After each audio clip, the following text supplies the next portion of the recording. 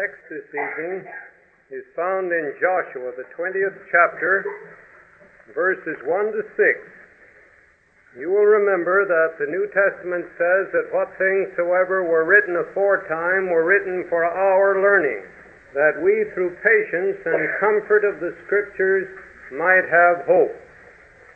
So from this Old Testament record, we draw a New Testament lesson in this Vesper service tonight. Joshua 20, beginning with the first verse. The Lord also spake unto Joshua, saying, Speak to the children of Israel, saying, Appoint out for you cities of refuge, whereof I spake unto you by the hand of Moses, that the slayer that killeth any person unawares and unwittingly may flee thither, and they shall be your refuge from the avenger of blood. And when he that doth flee unto one of those cities shall stand at the entering of the gate of the city, and shall declare his cause in the ears of the elders of that city, they shall take him into the city unto them, and give him a place, that he may dwell among them. And if the avenger of blood pursue after him, then they shall not deliver the slayer up into his hand, because he smote his neighbor unwittingly and hated him not beforetime. And he shall dwell in that city until he stand before the congregation for judgment, and until the death of the high priest that shall be in those days. Then shall the slayer return and come unto his own city and unto his own house, unto the city from whence he fled. I think it was Dr. Adam Clark, the famous Methodist commentator, who once stated that the entire gospel might be taught from this wonderful outline of instruction concerning the cities of refuge. You see, back there in those ancient times, it was a custom among the people, not merely among Israel, but in other nations, if a man was killed, for the nearest male relative of the deceased to take the responsibility for avenging the murder. And God did not see fit to abolish this altogether, but he sought to safeguard things. God gave clear instruction that in case of intentional, deliberate, malicious murder, the murderer should pay the penalty with his life. But in case of accidental manslaughter, or in case a man should suddenly do something under provocation, but without malicious intent thought of beforehand, provision was made for his protection. This is what we're studying here. A city of refuge was provided. In fact, 6 were provided in Israel after the settling of the land of Canaan.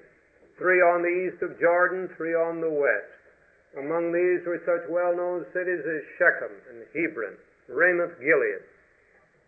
Well, these cities were cities of the Levites, some of the priests. It's significant that the very cities in which the ministers of God were located, that these were selected as places of refuge. Here is a man, perhaps he's been out with his neighbor chopping wood, cutting down trees, and the axe head flies off, kills his neighbor. But the relatives of the man that had been killed, they think perhaps that it was murder. And so they go after this man, whose axe it was that caused the death. What can he do? My dear friends, there's only one thing he can do, and that's to flee right now. He can't wait to have a farewell party. No. He's got to be on his way. Where to? The city of refuge. Now we're told that these cities were located so that they were within a half-day's journey of any Israelite's home. And the roads had to be kept up well, maintained well, good repair. And there had to be signs along the road in good big plain letters, Refuge, and the sign pointing toward the place. God did everything He could to help them to see how they could escape the sword of the avenger. And of course it was all a symbol, an illustration, very literal indeed, in the case of the man that needed the protection. But all through it Jesus was seeking to teach them the gospel. Now it's interesting as you read here that when that man came to the city, he had to stop at the gate there, and the elders were called together, and he had to state his case. And if they felt that he deserved, that he was within the provisions of the plan, then, notice the wording of it, they shall take him into the city unto them, and give him a place that he may dwell among them. I was wondering, Brother Damon, if they had a locating committee. You suppose they did? Or you just imagine. Here comes a man. And the watchman looks down the road and he says, well, here's a man coming, and he's running. And then he looks again and he says, I see another man just a quarter of a mile behind, and he's in pursuit. What do they know? They know there's a case. Well, this first man comes up and they give him a hearing. They protect him from this avenger. And if he's within the provision, they say to the avenger, you'll have to go home. We're protecting this man. But then begin the problems. Where's he going to live? Who's going to feed him? How's he going to make a living? Practical problems. Interesting what you can read between the lines here when you have some experience in this kind of work, isn't it, friend? Yes. But you can see it, nothing imaginary about it. It had to be, because it says, they shall give him a place that he may dwell among them. A whole series of problems started as soon as that man came in the gate. Didn't they? And my dear friends, they weren't just for overnight. Because you notice, he had to dwell in that city until he stood before the congregation in judgment, and until the death of the high priest. Well, some high priest might live for several years for it. So they really took on a problem, didn't they? But the Lord said to them, mind the point, that's your business. That's your business. If you live in that city, if you live in Hebron, or if you live in Ramoth Gilead, or if you live in Shechem, that's your business. And what do you suppose would have happened if when the man came in, the people had said, oh, I don't know, I hardly think there's anything around here. I doubt if there's anything open. I doubt if there's any vacancy. Hotel's full, the inn is all full, and really things are rather crowded. Turn him out, let him go back, let the avenger of blood cut his head off, and that'll relieve everybody of the problem. We'll need to find a place for him then. Is that the answer, friends? No, that's not the answer. Isn't it a wonderful thing to have such a vision of the Lord's work that we recognize that part of our work is to be bothered? Isn't that right? Well, that's in passing. And now let's look at what this all represents. First of all, this city of refuge represents Jesus. If you're taking notes, and I hope you are, put down these texts. Psalm 91:2, I will say of the Lord, He is my refuge, my fortress. Psalm 46:1, God is our refuge and strength. Proverbs 18:10, the name of the Lord is a strong tower, the righteous runneth into it and is safe. Jesus, lover of my soul, let me to thy bosom fly. Other refuge have I none. Hangs my helpless soul on thee. Cover my defenseless head with the shadow of thy wings. Ah, yes, my friends, each of us may see himself in that fleeing man. Each of us may see Jesus in that city of refuge. Thank God, there is a refuge. Aren't you glad, friends? But we'd better run, and we'd better hide in him. and we'd better stay there till the death of the high priest. Of course, in this case, our high priest isn't going to die. But is he going to finish his work? Is he going to finish his term of office? And when that's over, can we go home safely? That's right. All right. Now there's something else that this represents. Of course, all of this is a representation of Christ, but Christ has various agencies that he uses in a practical way. Acts of the Apostles, page 11.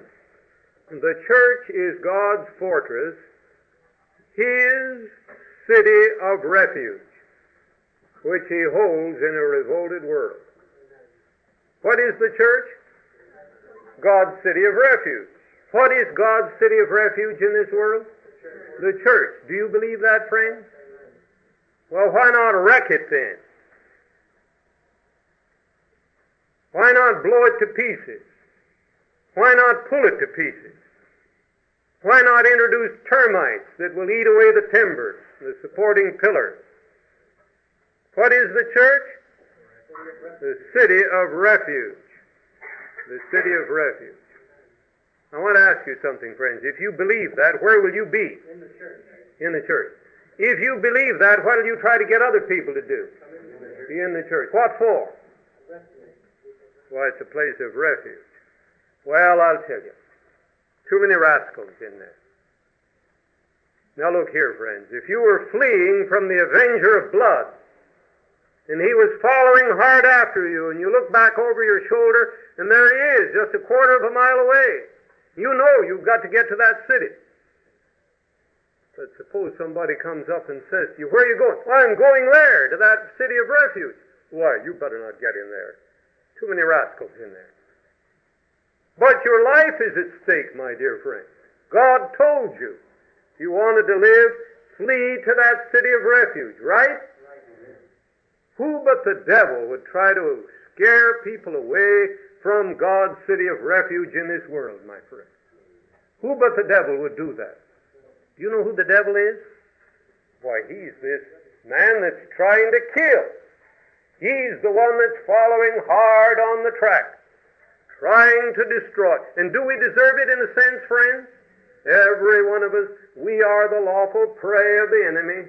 But thank God there's a refuge in Jesus and in his church. You can't separate those two, friends. Don't try it. Don't try it. The union is so close that it's like the head in the body. That's what the Bible says. Christ is the head and his church is the body. And don't let anybody fool you then with the thought that you can be on good terms with the head and what the body thinks about you. Oh, well, that doesn't make any great difference. My friends, the devil himself is inspiring some men with the idea today that just so you have your name on the church book in heaven, it doesn't make any great difference whether you have it in the church book on earth. I want to declare that for what it is. It's a lie of the devil to keep people from getting into that city of refuge. I need a refuge, friend. The avenger of blood is after me. He'd like to kill me. He'd like to ruin my soul for time and eternity. I need a refuge. What did I read here? The church is God's fortress, his city of refuge, which he holds in a revolted world. Well, let's get in the city of refuge and stay there. What do you say, friend? And let's try to get other people in that need a refuge. What do you say? And let's not join with anybody that wants to wreck the city. Now, God not only uses himself directly and his church as a whole, but God has within his church various institutions. He has sanitariums, he has schools, he has other agencies, and every one of them is to be a city of refuge. For example, I read here in the book Education, page 293, every school should be a city of refuge. Will you repeat that with me? Every school should be a city of refuge. Again, every school should be a city of refuge. Should this be a city of refuge? This campus? I want to ask you something, friends. What's a city of refuge for, anyway? I'll tell you, if I understand anything about the people that were in those cities back there, if you'd gone up and down the streets and taken a census, you would have found two kinds of people in those cities, whether Hebron or Ramoth or Shechem or Bezer or those others. Two classes of people. Obviously, you would have found some people that had gotten there because they fled for refuge. Is that right? But I wonder if there was anybody else there. Yes. What for? Some people there to provide the refuge. Is that right? To build the houses and keep them up. To maintain the services, the facilities that were necessary for looking after the refugees. Is that right?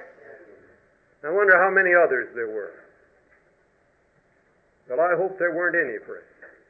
Let me tell you, when you have a lifeboat, there's just two kinds of people you need in that lifeboat, right? Some strong men to pull the oars, and some people that are being rescued and saved from drowning. Is that correct? And suppose somebody says, well, now listen, I think I'd enjoy the ride out to the wreck and back. Can't I sit in too? What? You mean you want to take the space that a man could sit in that'll pull an oar? Yes, I'd like to go along for the ride. There are too many people, and I tell you from my heart, my friends, there are too many people that want to go along for the ride in this program. And if I step on somebody's toes when I say that, then I beg you, my friends, get out of the way of God's arrows. Get out of the way of God's convicting spirit. Ask God to forgive you for that selfish spirit, to just want to go along for the ride. There is one reason and only one. I ought to say two reasons, and just two, for being here. One is, if you've come as a refugee to get help, thank God, friends. Our hands, our arms are wide open.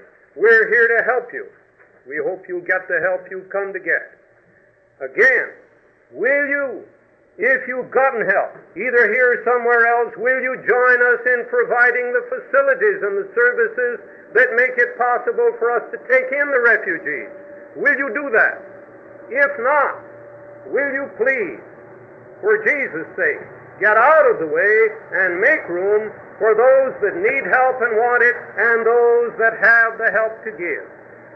I speak plain in order that we may understand the seriousness of the hour we're in. Every time there's a big fire in the city, the firemen have no end of trouble with people that want to do what? Just watch. They're not in there, people that need help, and they can't help. They're not running the hose or the ladder, but they just like to be around and watch it. It's interesting. There are people that like to be around and watch what's going on here, my friend. My dear brother, either get busy and help us or get out of the way. We've got a job to do, a tremendous job to do. Souls all over this world are dying for physical help, dying for spiritual help. Thank God we've got a city of refuge, but we need every bed in it. We need every space at the table, day after day, week after week, for two kinds of people. People that need help and people that have help and are willing to give it to them. Am I saying that too strong, friends? You wouldn't think so if it were your boy that needed to be rescued. You wouldn't think it was too strong if it was your girl that was fleeing for her life.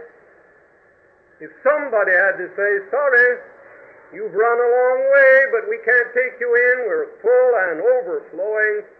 Sorry, we've got a number of people that just want to sit by and watch it go on, but because of that we can't take you. If it were your boy, your girl, your father, your mother, you'd say, Brother Frazee and Brother Damon and the rest of you, why don't you keep busy on the job God gave you? Wouldn't you? Now God wants not only every church and every institution to be a city of refuge, friends. He wants you personally to be a city of refuge. Did you know that? He wants your individual home. Now some of you live out here in the community around this campus. Did you know your home was to be a city of refuge? Wherever you live. If you live next door here, or if you live 10, 20, 30, 40, 50, or 10,000 miles away, your home is to be a city of refuge. Let me read that. That's in Ministry of Healing. Page 354. Our home should be a place of refuge. You like that? Our home should be a place of refuge altogether. Our home should be a place of refuge. That's it.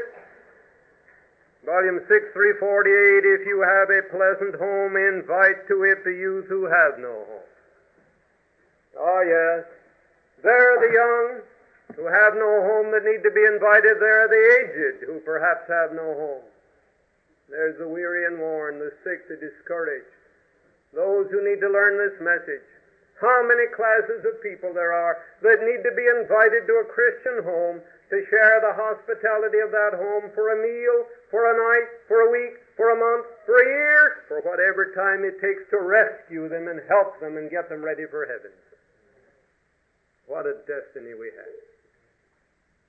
Now I want to ask you, if half of what I'm saying tonight is true, what is there to live for except this? Will you tell me? What is there to live for but this?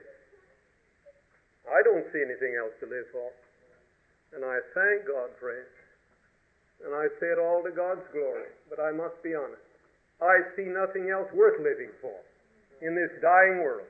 This is all there is to live for. And this is a time of emergency. Believe me, the last opportunity to do anything along these lines is just over the hill, just around the corner. We could almost measure the time in hours, my friend. Eternity stretches before us, but eternity will not be filled with opportunities like this.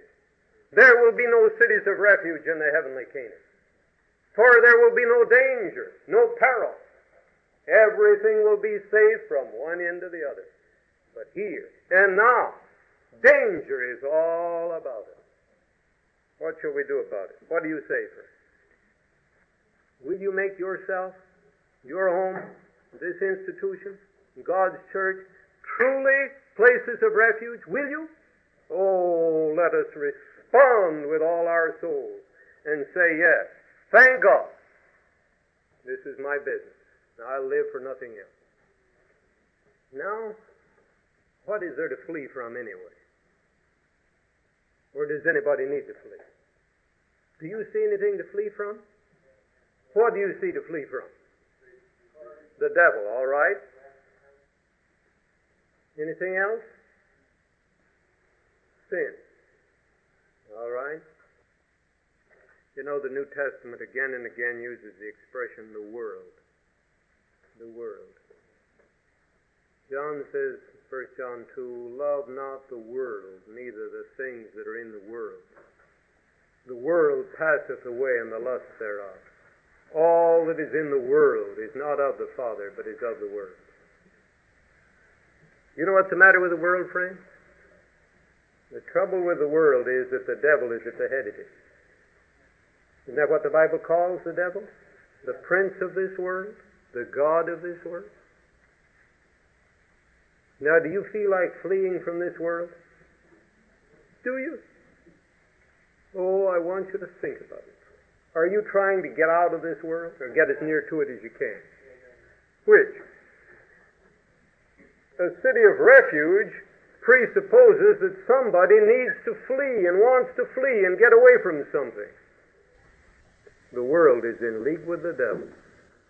And thank God, in this world, God has his cities of refuge. But they're like islands in a vast ocean of sin and crime and vice and wickedness. Are you inside? Or are you outside there with the world? You know, at the end of 1,000 years, at the final judgment, all the righteous are going to be in the city with Jesus, you remember? And outside, across the great gulf, will be all the millions and billions and trillions of lost souls, from Cain on down to the last one that tries to lift his hand against the remnant church. They're going to be out there by the trillions. That'll be the great city of refuge. And right now, God's church in your home should be cities of refuge like that. If I understand it right, friends, the important thing about this refuge is what's inside and what isn't inside. Inside is sustenance, support, help. Outside is the avenger, the murderer that would try to destroy your soul. Now I want to ask you something. I pray the Holy Spirit will be very close to us this next little while.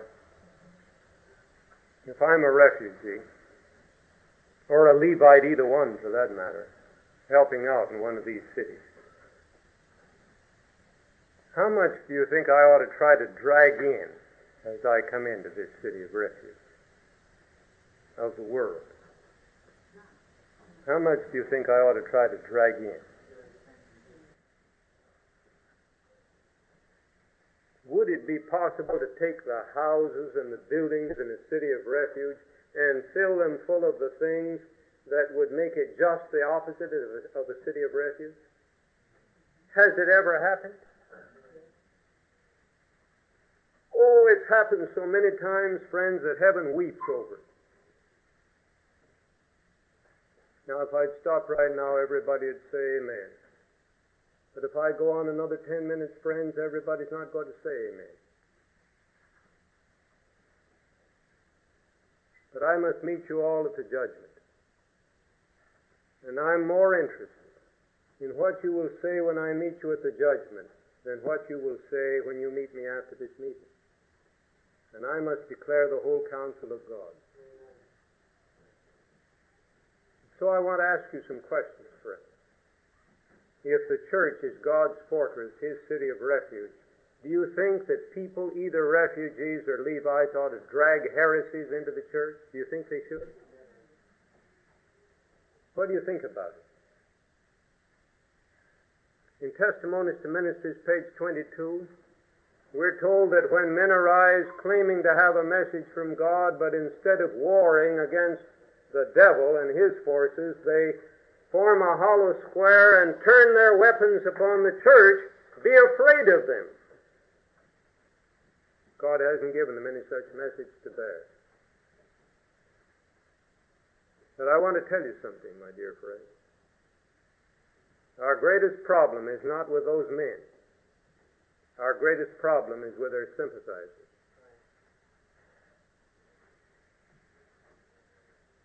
With people who try to say good Lord and good devil all at once. Who try to be friends with all parties. Who think they are too sweet and too Christian to make an enemy. But Jesus made enemies, didn't He? Paul made enemies. And if you stand for truth and right in this crisis hour, you will make enemies, my friend. Now, we shouldn't go out of our way to, but we shouldn't go out of our way to keep from doing it, my friend. And I say to you, the hour has come when God lays upon your soul, and I mean you, my brother, the responsibility of showing that you do not approve of the efforts made to destroy the unity of God's church. Don't get involved in a lot of hair-splitting theological arguments. That isn't the problem. The problem is very simple, and let no one confuse your mind. The problem is whether this is God's true church and is going through, or whether this church is to be rebuked and reproached and rejected and fought against by those who think they have a message from God. That's the issue. Very simple. Very simple. And if any of you need any help on that and want it, you can find it in this city of refuge, my friend. But I ask again, how much of that do you think we ought to have dragged into the city of refuge? So that when a soul comes trying to get help, that instead of getting help, they're pulled off to one side and little things poured into their ears that keep them from getting the very help God brought them to get. How much of that do you think we ought to have, friend? If you will do your duty, we won't have it. If when you see things like that, you will do what the Word of God says, make it a matter of earnest prayer, then go and reason with the man or the woman that dares to drag in those heresies, those criticisms, plead with their souls, and then if they won't listen to you, take one or two more and carry it through, my friends. The camp of God can be cleansed of all that. As God's ambassador, I lay that upon your hearts tonight. Let's have a city of refuge, not a camp of seduction. What do you say, friend? Now, I said if I had stopped a while ago, everybody would say amen. If I'd stopped now, there'd be more amens. But I mustn't stop, friend. Because the thing that I've just mentioned is not the only peril.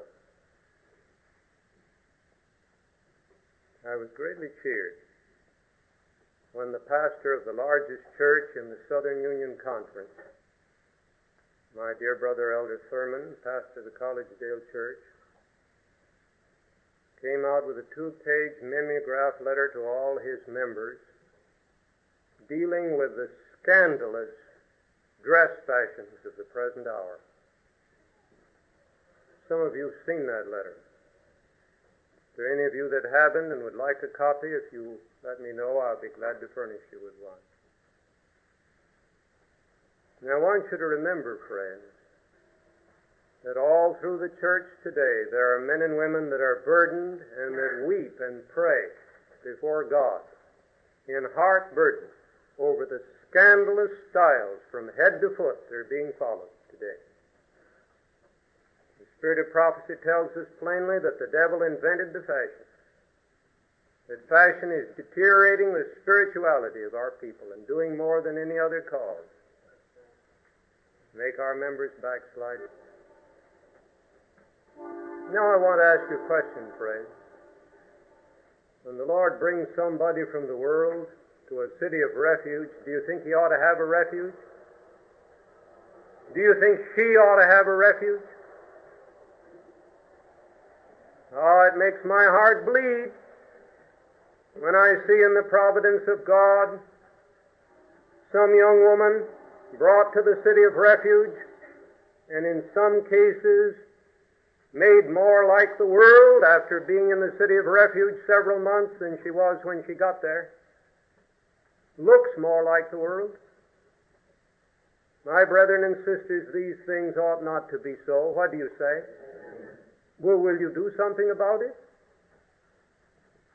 And some of you that are very much anxious to do something about the first point I mentioned would be very timid about doing anything about the second one. But I want to say to you, the devil doesn't care what road we take, just so we fail to reach heaven at last, right? And I ask you this simple question. If the fashions of this world in 1964 are all right and okay for Christians to follow, what in the world is Pastor Thurman writing about? What's he writing about? And why are other men of God and women of God in various places weeping their hearts out over these things? Shall we have a city of refuge, or shall we have a city of seduction? Shall the young people who come to the city of refuge look more like the world or less like the world as they linger with us? What do you say, Fred? This is something to pray about, weep about, and something for somebody to carry a heart burden about. I come to another point. This is a very practical point. Some of the things that people are fleeing from today is tobacco and alcohol. Am I right? And of course, tobacco and alcohol, the reason that we need to flee from them is because of the influence they have on the body and the mind. Is that right? Are tobacco and alcohol the only things that have that kind of influence? Why, there are literally thousands of things today that are making it difficult for people to get to heaven. Is that right?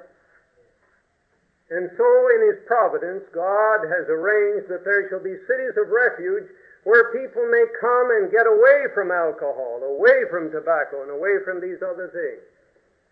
I ask again, how much of it do you think ought to be dragged in? How much of it do you think ought to be dragged in? If this is to be a city of refuge, shall it be a city of refuge? I was very much impressed with the current issue of Newsweek, April 20, 1964. The medical section has a 2-page article called Tranquility and After. It reviews the first decade of the age of tranquilizers. I gleaned just a few statements from this, quoting authorities in the medical and related sciences, the world of medicine and the related sciences.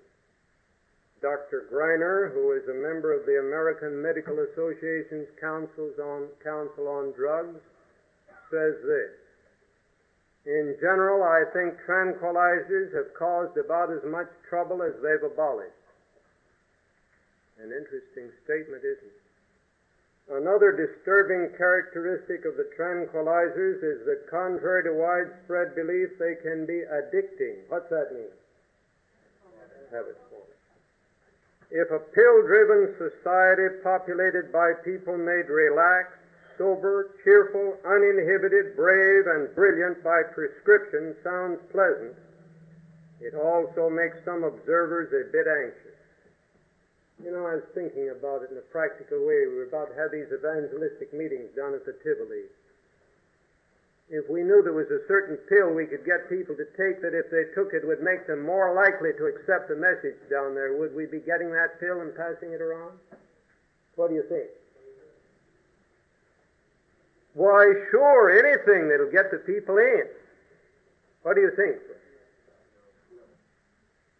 Now here is the most significant sentence in the whole article. This is tremendous. This is from a doctor who has to do with one of the big drug laboratories. One of the big drug laboratories of the country. Just look how their minds run. Even the normal mind, he suggests, could use help. We need a drug. This is quotes from this doctor, one of the big drug companies of America. We need a drug that will free our minds from the tyranny of inhibition and self-consciousness.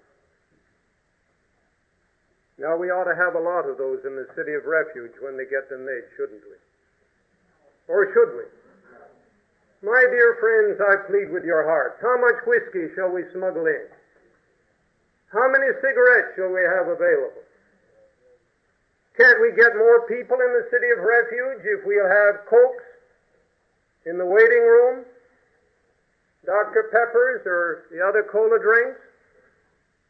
In one institution I know of, not 1,000 miles from here, friends, the issue came right over that question, whether the Coke bottles would be in the waiting room or not.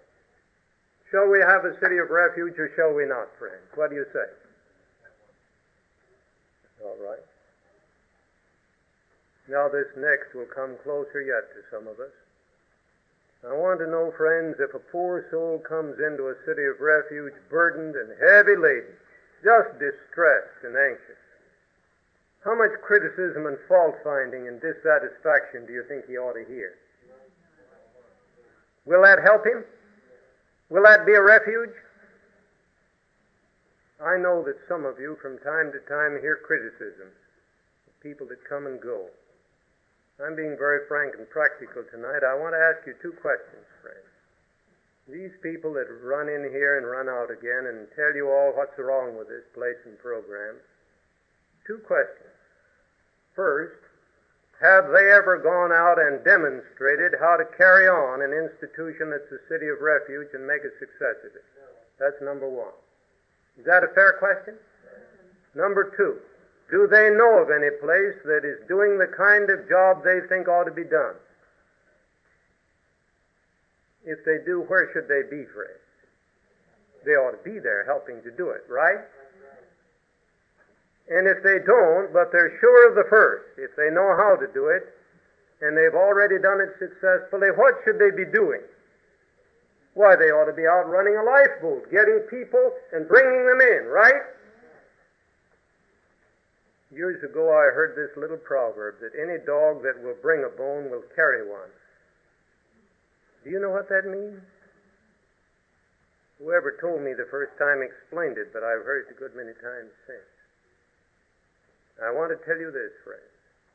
Don't be flattered when somebody comes from Texas or Michigan or California or any other place in the Union or out of the Union and begins to tell you all the faults of some other place. Remember, it's only a matter of weeks or maybe hours till they're off some other part of the world telling about the faults of you in this place. Don't fool yourself on that talk. And don't join in the cannibalism. Let's have a city of refuge where poor, tempest-tossed souls can come and find some peace and rest and not be harassed with dissatisfaction, murmuring, and criticism. What do you say? Our business as Levites is to be sure that this is a city of what? Refuge. Well, I'll tell you what the latest idea is. The latest idea is that if we could get the furniture expensive enough and the facilities expensive enough and everything comfortable enough, that would make it a better city of refuge. And I want to read you something on that, friends. In Medical Ministry, page 167. Because I want to tell you what some of these refugees are fleeing from is the complexity and the luxury and the heart burden that the things of this world are causing. They're looking, and some of them know it and some of them don't know it. They're looking for a quiet place in the hills like Enoch had. And that's not Fifth Avenue brought to the mountains either. Don't think it is. Medical Ministry 167.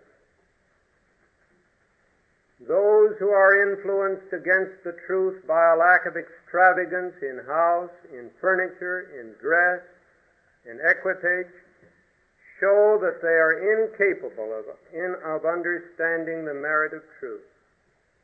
God is dishonored when those connected with the work which is to prepare a people to stand the test of the time of trouble forsake Him to follow the fashions of the world. Those who believe the truth will never be ashamed of the gospel of Jesus. You are not to seek that popularity which has led far away from the simplicity of Christ. The principles of truth are to pervade our institutions. Now watch. And then, as those who have followed the customs and fashions of the world shall in their suffering come to these institutions, they will see a simplicity that will charm their senses. They will feel the unseen presence of heavenly angels. Friends, I want that, don't you? Now, may I ask you this? If somebody wants to drag in the colts, literal or symbolic, in any or all of these things that I have put the finger on, or other things that might be mentioned, whose money do you think they ought to use to do it? Well, I'll be honest with you, friends. I think they either ought to use their own or somebody that believes that that's the way to run a city of refuge. And I ask you, is it right, is it fair to take the facilities that have been provided by the money, the sweat, the tears, and the blood of those who believe in these principles of reform, and use those facilities to go exactly the other direction? Is it? Not at all, my friend. The world is wide, and opportunity beckons on every hand. And I submit that the honest thing for the man who thinks that the way to run a city of refuge is to drag in some of these things, I submit that the way for him to do it, friends, is to go out and find a place, finance it with his own money or the money of those who agree with that theory, and let those who believe that God wants a place free from all these things, let them continue to carry on a place where those who want that absence of the world can find what they're looking for. What do you say? Oh, the Lord grant it, my friend. The Lord grant it. Now I know that unless the Lord helps us in a special way, somebody's going to wish that I had left out part of this sermon. I'm sure of that fact. But I want to tell you something. The part you would leave out is the very part somebody else said amen to. And it could be that the very part that you would like to have left out is the part you need more than any other part of this sermon. That could be, my dear brother, my dear sister. And so I appeal to your heart. Let no one sit in judgment on his brother. But oh, I appeal to you, go to your knees and ask God what this means to you. Ask Him what it means to have a city of refuge in a world that's almost all gone with the devil. Ask Him what that means. Ask Him what it means to have a place, your home, this institution, God's church. It's like a boat. In the water, but the water not in the boat. That's the way the church is to be in the world. In the world, but the world not in the church. Ask Him what it means to you personally to be a part of a city of refuge. Now I come back to what we looked at the beginning. The two kinds of people in the city. The people who come for refuge and the people that are there to help them find refuge. Will you fill the place of one or the other of those, dear friends? Will you? Will you? And will you ask God to make your home a place where people find refuge?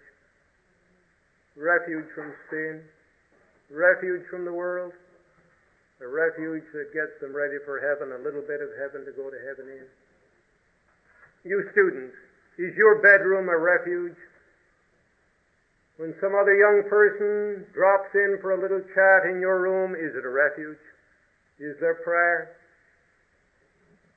Is there a lifting toward God? I thank God that in many a room on this campus, that's exactly what's happening among our young people. I thank God for the loyal hearts of those that are burdened for conditions in Israel among our young people as well as our older ones.